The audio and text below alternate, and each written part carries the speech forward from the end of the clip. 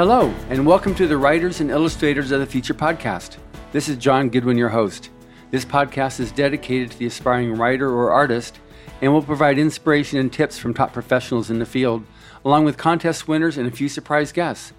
Today, I'm very excited that we have a guest who was a winner in Writers of the Future Volume 1, and a few years later became a judge, Nina Kariki Hoffman. Welcome, Nina. Thank you. So, you're one of the last holdouts of judges for me to be able to talk on this podcast, and I'm so happy I'm finally able to have this time to interview. We're here in actually Hollywood at the Writers Workshop, and you just finished giving your talk to the winners for Volume 36 and 37. Mm-hmm. So I guess taking it back originally, because obviously this is the Writers of the Future podcast, and we're interested in providing tips and inspiration and stuff for writers. So a little bit about your journey to becoming a writer, taking it back from, that led up to your win on Volume 1. Well, I started writing things for myself when I was about 12, and I would make up stories every night when I was falling asleep, and sometimes they were so exciting I didn't want to go to sleep. And they'd be continuing serials and sagas about these magical people and ghosts and all kinds of things like that. So I was making those up and occasionally writing them down. And then I started writing them more in high school, and I had this great roommate named Nancy Washburn, and she would read them, and she'd say, "Where's the next piece?" So I was writing more and more. So I had nice writing teachers who liked it, too. And then I got into college, and I was trying to major in biology because I wanted to be a science fiction writer, but I am terrible at math. So I switched over to English, and at that point, I was living in Moscow, Idaho, and we started a science fiction convention there called MosCon, and we'd have people come over, and Kate Wilhelm was one of our guests of honor, like in 1981, I think. And I said, well, I've been thinking about Clarion. What do you think? And, she didn't know who I was or anything, but she told me I should go. So then I signed up, and Dean Wesley Smith and I, we were like living in the same building, I think. And we drove off to Clarion in 1982 together. And then every instructor I had, which included Algis Budrys, Orson Scott Card, Marta Randall, Damon Knight, Kate Wilhelm, and Samuel Delaney, they all said, "You're doing a good job." So I thought, okay, I'll be a writer. And so then that's how I got started. That's quite some voices of encouragement. It was wonderful. Yeah. So then, you were at the get-go. So how'd you stumble on, because it was a brand new thing, Writers of the Future? Well, Algis Budrys was the administrator, and he had also been my first week Clarion instructor. And so he sent out notice to people that he knew, writing students. He was often teaching the first week of Clarion back then. And so he sent us things that says, "This is a contest you should enter." And so then we all wrote stories and entered it.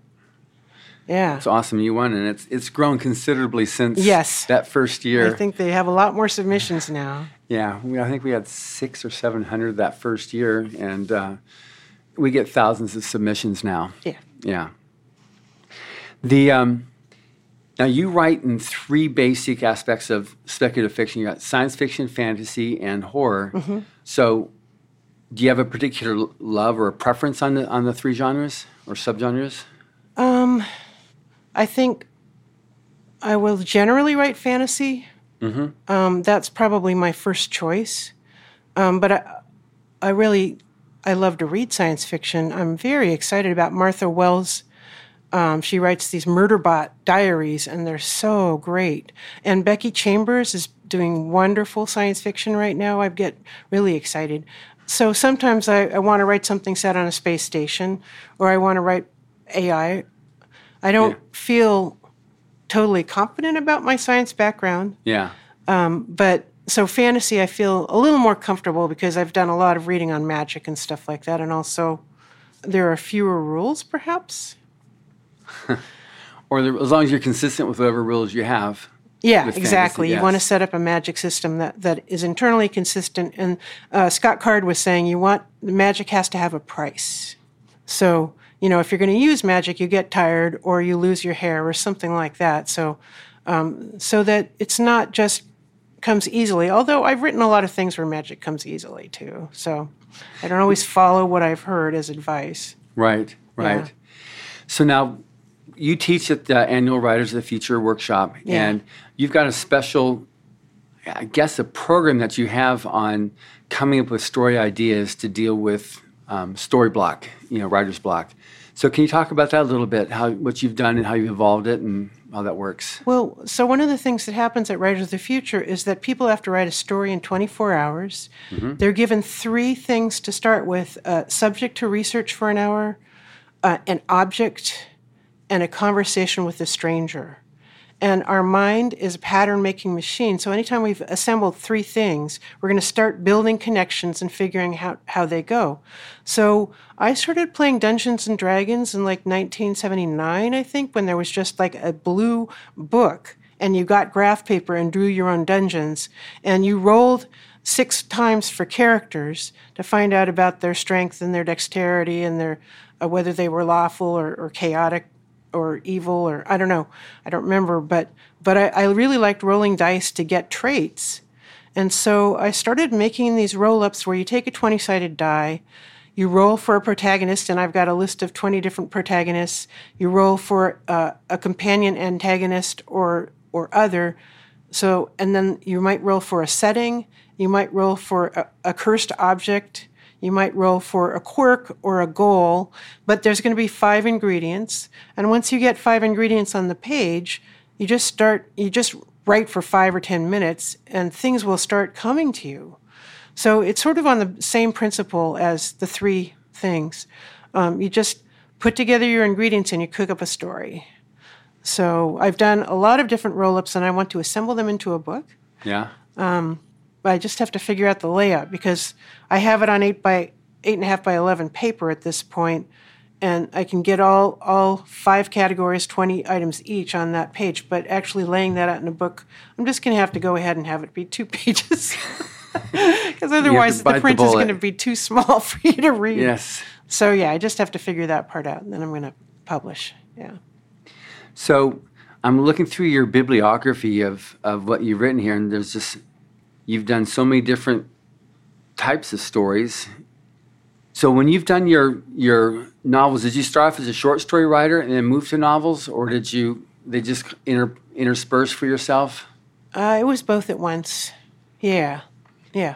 And did you ever have it like where you had, well, basically where you can write multiple storylines at the same time, or do you have to start and finish it like this book before you start the next book, or you can start, I've got a short story, and then I'm going to go of a fantasy short story, and here's a science fiction novel, and here's a novella of a horror.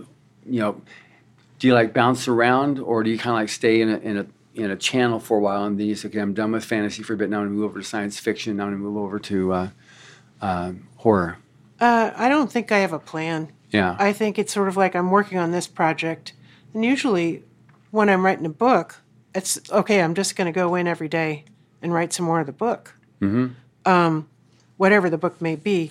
But one of the other things I suggest for people is if you want to write short stories, take your characters from your novels and then write about something that happened to them before they got to the book.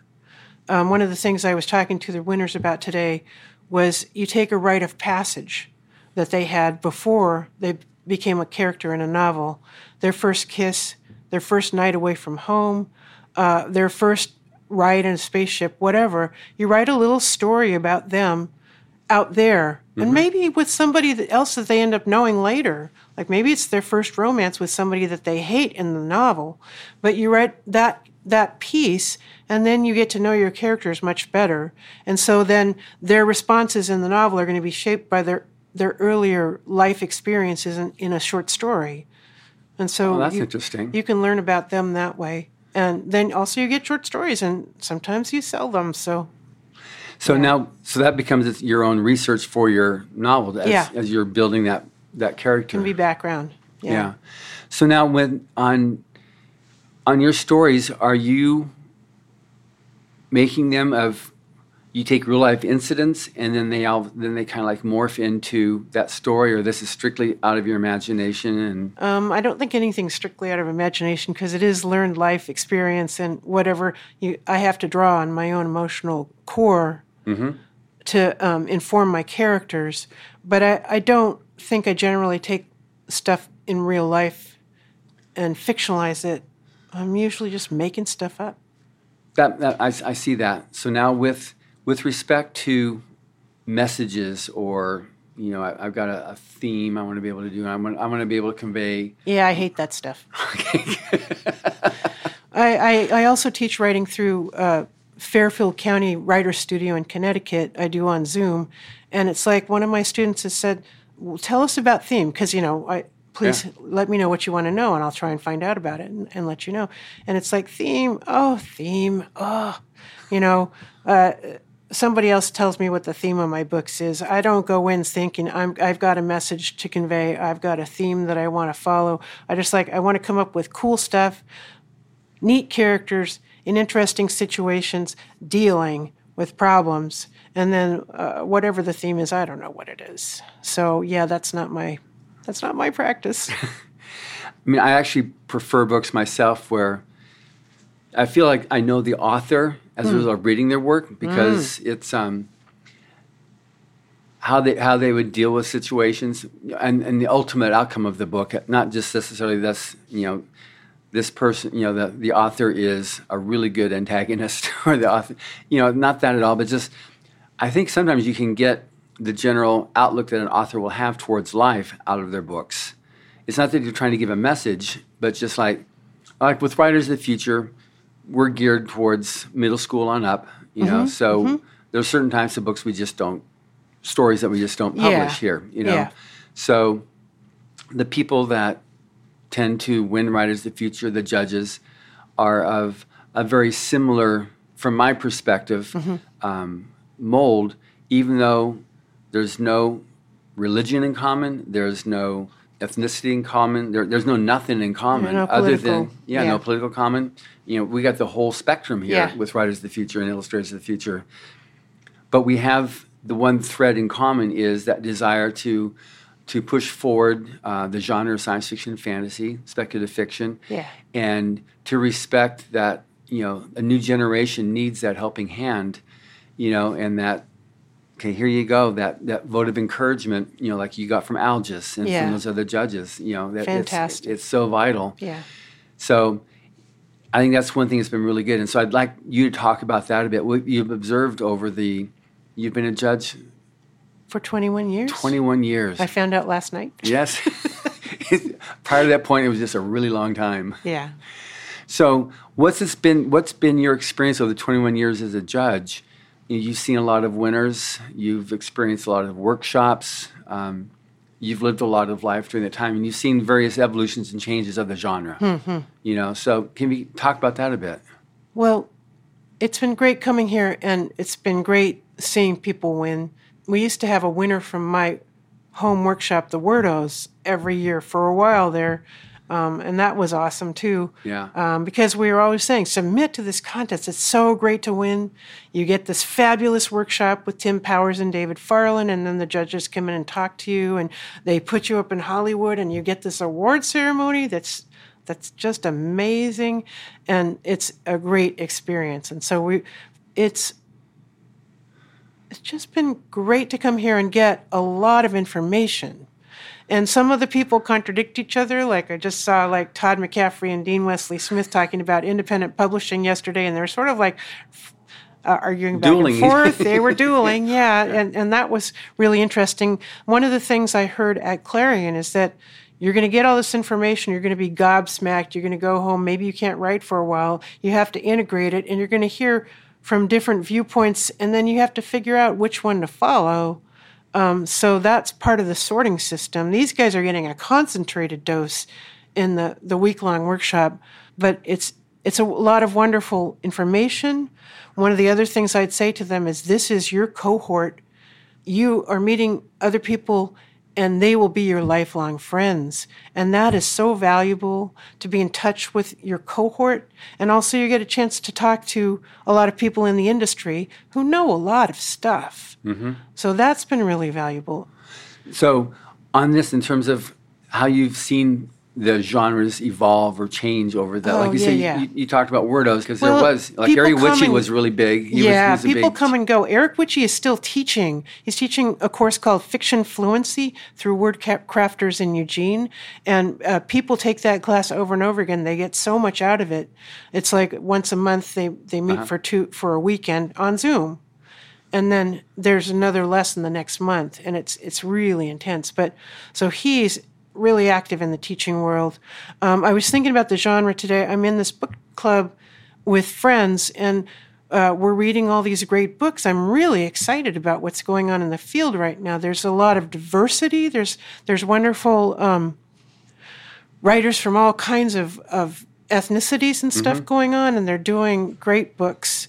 So that is really thrilling. That's great, yes. Yeah.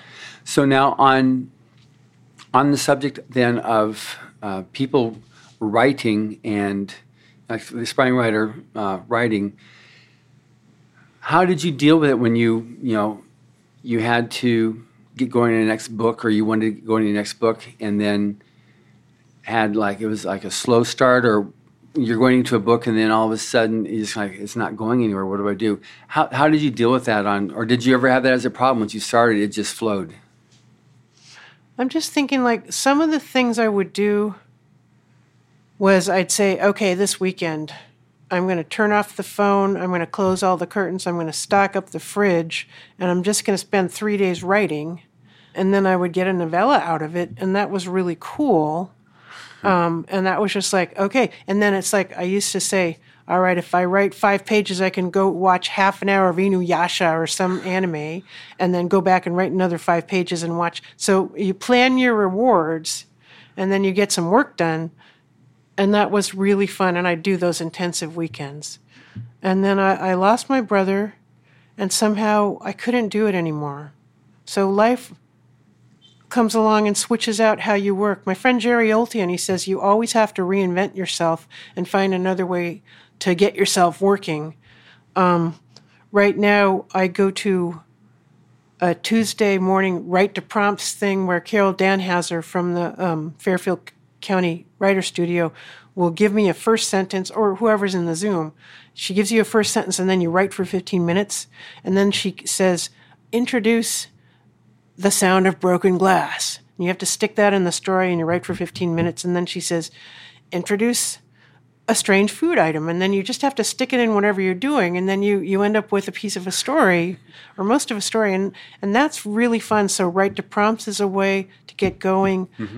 Roll-ups, we sometimes do that. Right now at Wordos, we have 4 seasonal short things where we just write stories and read them aloud. And Halloween is one of the ones. So I have to come up with a Halloween story in the next week to read aloud. So we all read 1,000-word pieces, and we get to hear what people did. We come up with the prompts ahead of time. Like one of them is, dead relatives come back to critique your choices for this year. Yeah, we had about 8 of them. We tried to narrow it down, but we saved the best top ones. And then everybody, you're free to write whatever you want. But if the prompts inspire you, that's also cool. So then we get together and read those out loud. So there's all these things that are generating impetus to write in my life right now, but it's all short stuff. So I need to figure out again how to write a novel. And NaNoWriMo is about to start, and so I think that's a good place to start. Right. Yeah. And then do you ever have, like Kevin Anderson goes, he does his hikes, you know, he does his climbing, and some people will go to the beach, and some people will just do different things that just... Yeah, Todd said he writes at Starbucks. Yeah. Yeah. So you do best when you write, you're at home, you shut off the outside world and write? Or I wrote a lot at coffee shops. I'd make dates with people, and then we'd meet at coffee shops and write for 3 hours. We used one of Eric Witchey's things called parallel play, which he came up with the system based on brain science, where you write for 45 minutes, you talk for 15, you write for 45 and talk for 15. And so that's a group writing thing. And accountability. People are around you working, and so that gets you to work. And we're doing that on Zoom now. Wow, yeah. So I've got 4 afternoons a week where we do a 3-hour session with people all over the country at this point, because Zoom. Yeah, you can do it everywhere. This is one of the weird benefits of the pandemic, is that I know people in Massachusetts and Connecticut and all this stuff, and we interact on a regular basis because Zoom. Which is a good thing on that. It's been great. So in terms of advice or tips for young writers, we're not even just young. We have a winner this year that's 67. So in terms of, I guess, if you say, okay, this is something that's, to me, is really important, as a writer, what would you say? I think finding a community is really powerful. Workshopping is not for everybody. Mm-hmm. Some people, it's not going to work for. But I think there's other ways to connect with writer friends.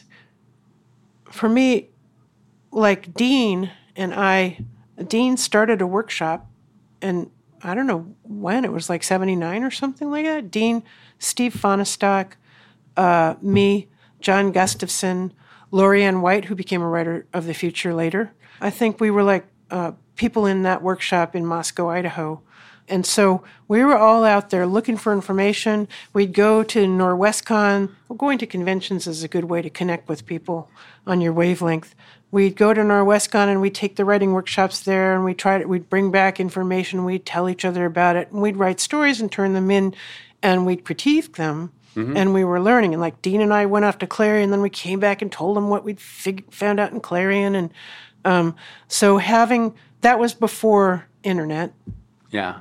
It was before we could get online and find out a bunch of stuff, which I think there's a lot of resources now, including the Writers of the Future online workshop, where you can get a lot of great information, but actually having friends who are doing the same thing, striving for the same goals, friends who will support you rather than tear you down. That's really important. I think it's very, very important. Yeah, I've been able to teach at Clarion a couple of times, and I get to teach the first week, and one of the things I want to tell people is you can be helpful or you can be funny. My dad was an educator at Cal Institute of the Arts, and he gave me this advice before I taught for the first time.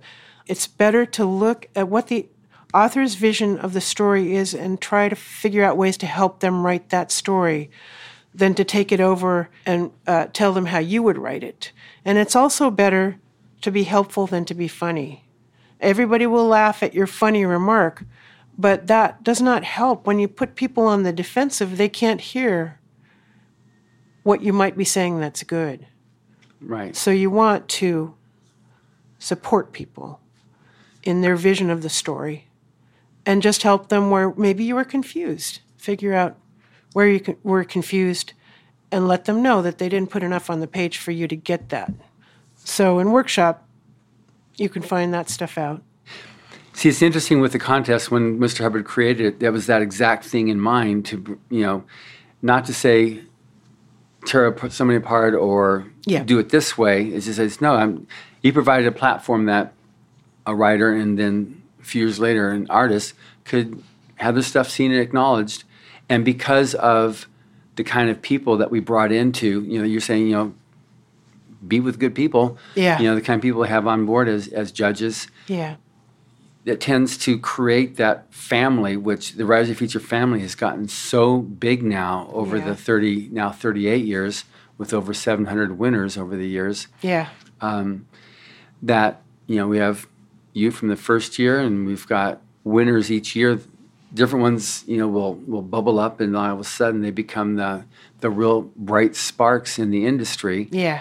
And some of them, like yourself, Dave Farland, Eric Flint, Sean Williams, who won the contest, are now judges, and are paying it forward. Yeah. And same thing with the Illustrator contest now. With Brittany. That's right. That's awesome.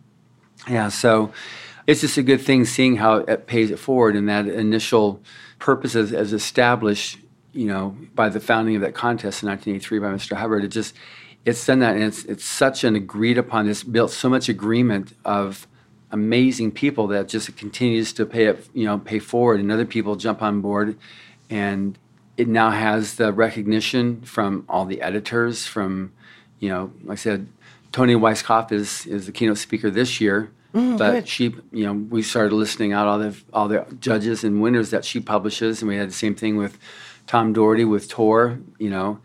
Kevin Anderson is constantly bringing in with his Wordfire Press, winners, and he publishes other judges. And same thing with Eric Flint. He's got his 1632 press. Yeah. So it's continued to grow, and that basic, desire to help the fellow writer or artist. It's really good, because it's really easy to go out there and find somebody to tear you down. Yeah. It takes nothing to find somebody who's willing to say, I wouldn't give up my day job. Like, why do you have to say that? They don't, but they do, Yeah. And so... And then if you don't have armor, you can take that in and hurt yourself. Yeah. And so it's really important, too, to protect yourself as the writer and not let in what won't support you. You have to be able to fend off the negative, even though that gets through our shields so easily. Which is why it's also important to have like-minded people around you. Because it's, somebody's going to come in there. If anybody, is involved in social media, you're going to get shot at. It's just, you can say, good morning, wonderful, what a wonderful day. And somebody's going to come in and challenge that. Yeah. And it's a shock. It's a surprise. And if you're not ready for it, or if you're not proofed up for it, it can really send you, down in emotional despair for any length of time. Yeah. If you're not ready for that. So that's why it's really, really important. Like when people listen to this podcast, that others who have been there, done that, or others who say, look at, I'm tracking with what you're going through right now, but let me assure you, do this or persist or don't get into that or don't buy into their naysayers. Yeah. And you will make it happen. So with that in mind, if you can give any of your own trajectory, how you've, because some people sometimes will like to identify with a person I'm talking to. Have there been any points where you seriously doubted your ability to write or to make it as a writer, and then someone helped you, or once you were tossed in the air and they said fly, you flew? Well, so we were struggling. So Dean and I, we went off to Clarion together. We came home to our home workshop. We put up a lot of challenges, you have to mail a story a week, or you have to buy the other person a Coke. When you sell a story, everybody in the workshop is going to buy you a steak dinner. We had a lot of stuff like that going on. So there was a lot of cross-pollination, or let's all go out there and get better. And, we didn't sell anything for years. But we sent out a lot of stuff. And so one of the things about that Christine Catherine Resch, Dean's wife, we met her through Clarion, or actually they met at the very first Writers of the Future workshop in Taos, New Mexico. But she had just been to Clarion right before that. She ended up editing the magazine of fantasy and science fiction. And she gave us insights into the editor's mind while she was doing that. And one of the things that I think Dean and Chris say is, and one of the things I just heard Leslie Robbins say downstairs, is that you will get rejected from the magazine, but they're paying attention.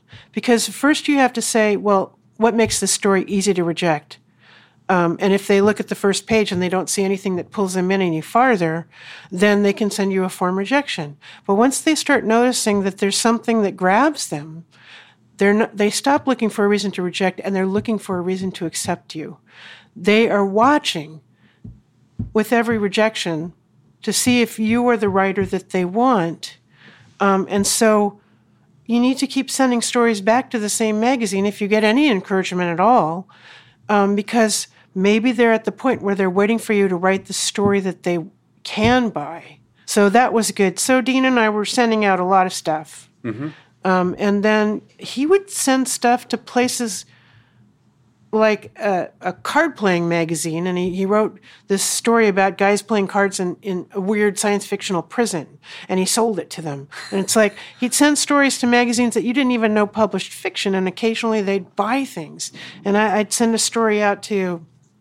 I actually sent a story to a Nora Westcon workshop, and they used to do them where the stories would be read by 5 people, but they would be anonymous. And then a crowd of people would go in a room and listen to the judges talk about the stories that they hadn't read. And the author would be in the audience somewhere, and the judges would just be talking about their story, and they'd be taking notes. And it was like, it's really weird. They've changed it now so that everybody knows who, and there's like a small workshop, and you have like 6 people in a room, and you talk about stories everybody's read.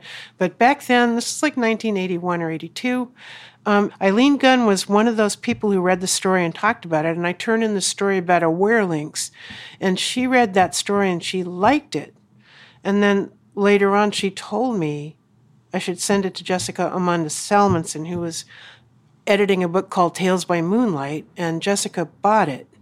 And so, like, that was an early sale for me, and it was really thrilling.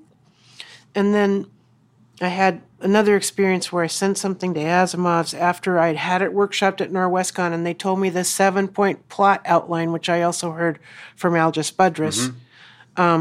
And I thought, I'm going to rewrite this story and show those people that I know what I'm doing. And I used the 7-point plot outline to analyze the story and rejigger it. And then I sent it off to Asimov's, and I sold it, and it was really, really exciting. And my friend Lorianne White was actually staying at my house that night, and then I got the mail, and then we were just jumping up and down.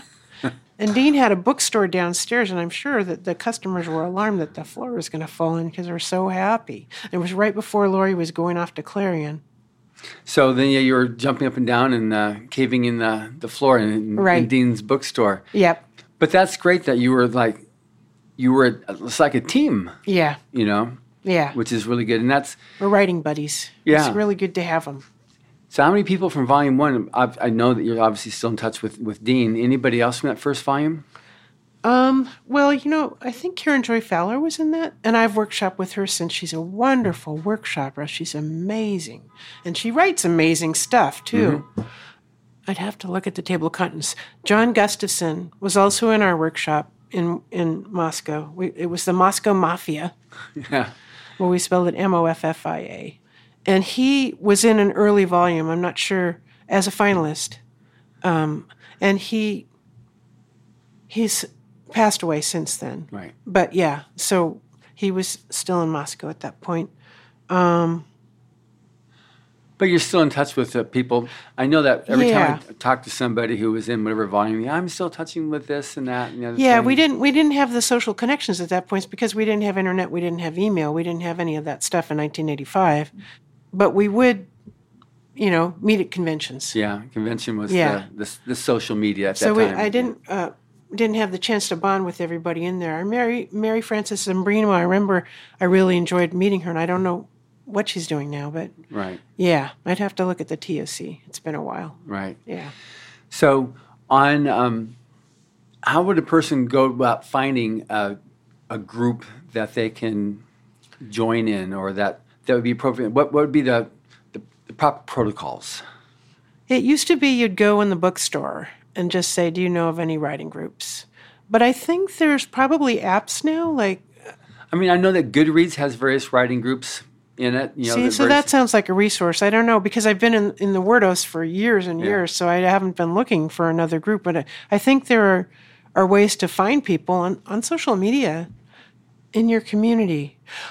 There's a Facebook page for Eugene Writers Anonymous. Yeah. So people in Eugene can jump on and go over there and find like-minded people and message them and try and form groups if they want to. And there's a whole bunch of different writing groups in Eugene. Some are just dealing with novels, and some are short stories, and some are both. But people connect. Yeah, or you can take a class and meet people that way. Mm-hmm.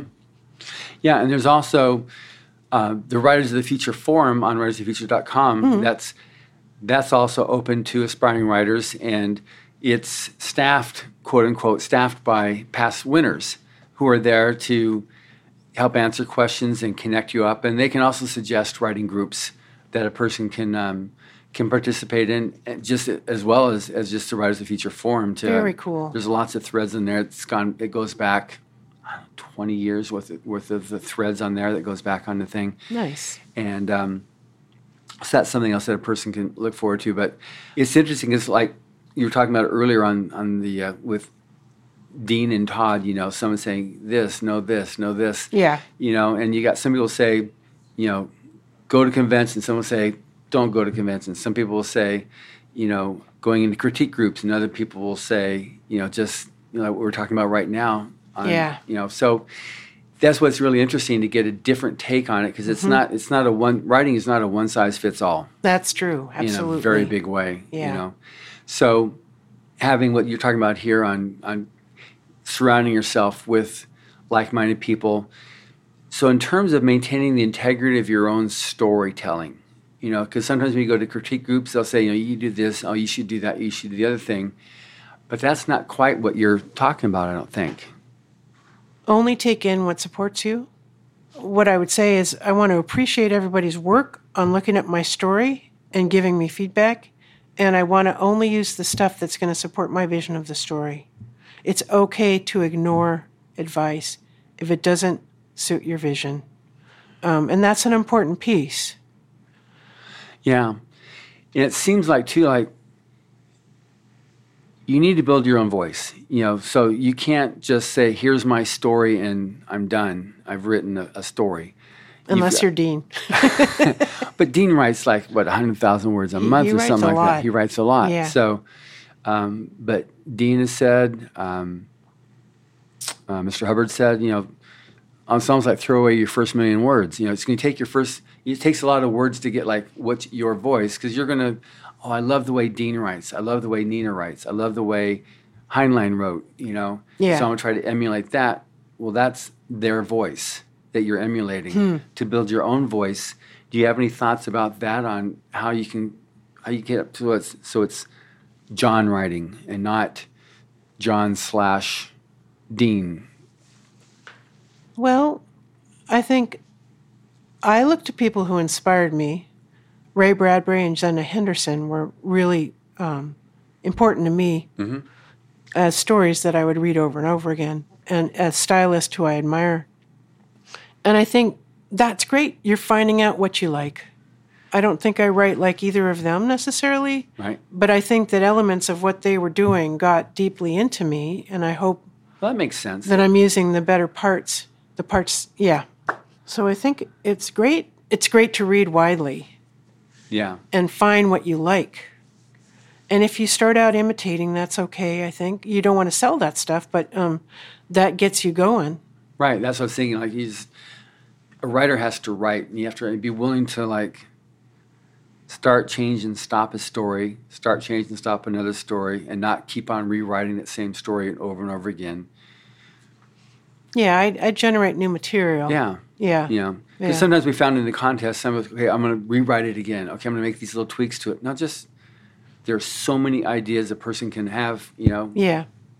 That you just need to keep on writing, and all of a sudden, maybe something from your first story 10 years ago will come into play again, but you got to keep the creative juices going. So with what you do, or what you did as on the writing the different stories, do you think that you had a particular runway or any particular length lead up to be able to establish your own voice as a writer? But you've been doing it since you were 10 years old, coming up with your own stuff and growing your voice that way. Yeah, I think so. I mean, no, I don't see any. So when you hit the deck, you hit the deck running, and you just were able to. I was just writing and writing. Yeah, I think that's the secret. It's not even a secret. It's just something that all successful writers write. Well, see, I can't make a generalization, because there might have been somebody who didn't write a whole bunch, but I think writing a lot is good. Yeah, and like you're saying, reading a lot. Yeah, reading a lot too. Yeah, and that's one of the advices, because you taught the Writers of the Future workshop 1 year, wasn't it? Tim and I co-taught. Yeah. After Katie passed. Well, actually, when she was really sick. Yeah. Yeah. And she was so great. She was. Katie Wentworth was the person who used to teach the workshop with Tim. Yeah, and she was one of the winners too. She was wonderful. But I did teach 1 year. Yeah. Yeah. So, in terms of, I guess, as we wrap up here, I guess the last question I would ask then is, so what are you looking forward to at our event, the awards ceremony and the rest of this week of the workshop? Well, the award ceremony is always fabulous. I'm looking forward to seeing the theater today. We're going to go and rehearse. And I get to find out who I get to present an award to. Yep. And that's always thrilling. But also I'm looking forward to spending more time with people who are here and getting to know them better. Which is great. Yeah. If someone wants to get to know you better as to how to find your work, I took the liberty of writing it down. There is one site. I have a tribute website put up by Susan Ofierna. That's ofierna.us/books/Hoffman.html, but that's Ofierna, OFEARNA.us. Yeah, and also I have a couple of Facebook pages, so I'm semi-active on my personal page. Uh-huh. And if I have a new publication out, I will post it there. And I've got one coming up next week in the land beyond the world. Oh, wow, that's Spirit great. Thread. And, of course, they can find you on Amazon and in Goodreads. Yes. Or wherever fine books are sold. One hopes. Yes. Well, thank you very much, Nina. It's been great having this chance to chat with you. Thank you, John. And thank you for listening. Subscribe to the Writers of the Future podcast wherever you get your podcasts. The Writers of the Future podcast is available on SoundCloud, iTunes, Pocket Casts, Stitcher, Player FM, iHeart, and Spotify, and it's been globally syndicated on the United Public Radio Network. Writers and Illustrators of the Future are contests created by L. Ron Hubbard to provide a means for the aspiring writer and artist to be seen and acknowledged. It is free to enter and open to new and amateur short story writers and artists of science fiction or fantasy. Again, thank you very much, Nina. Oh, you're welcome.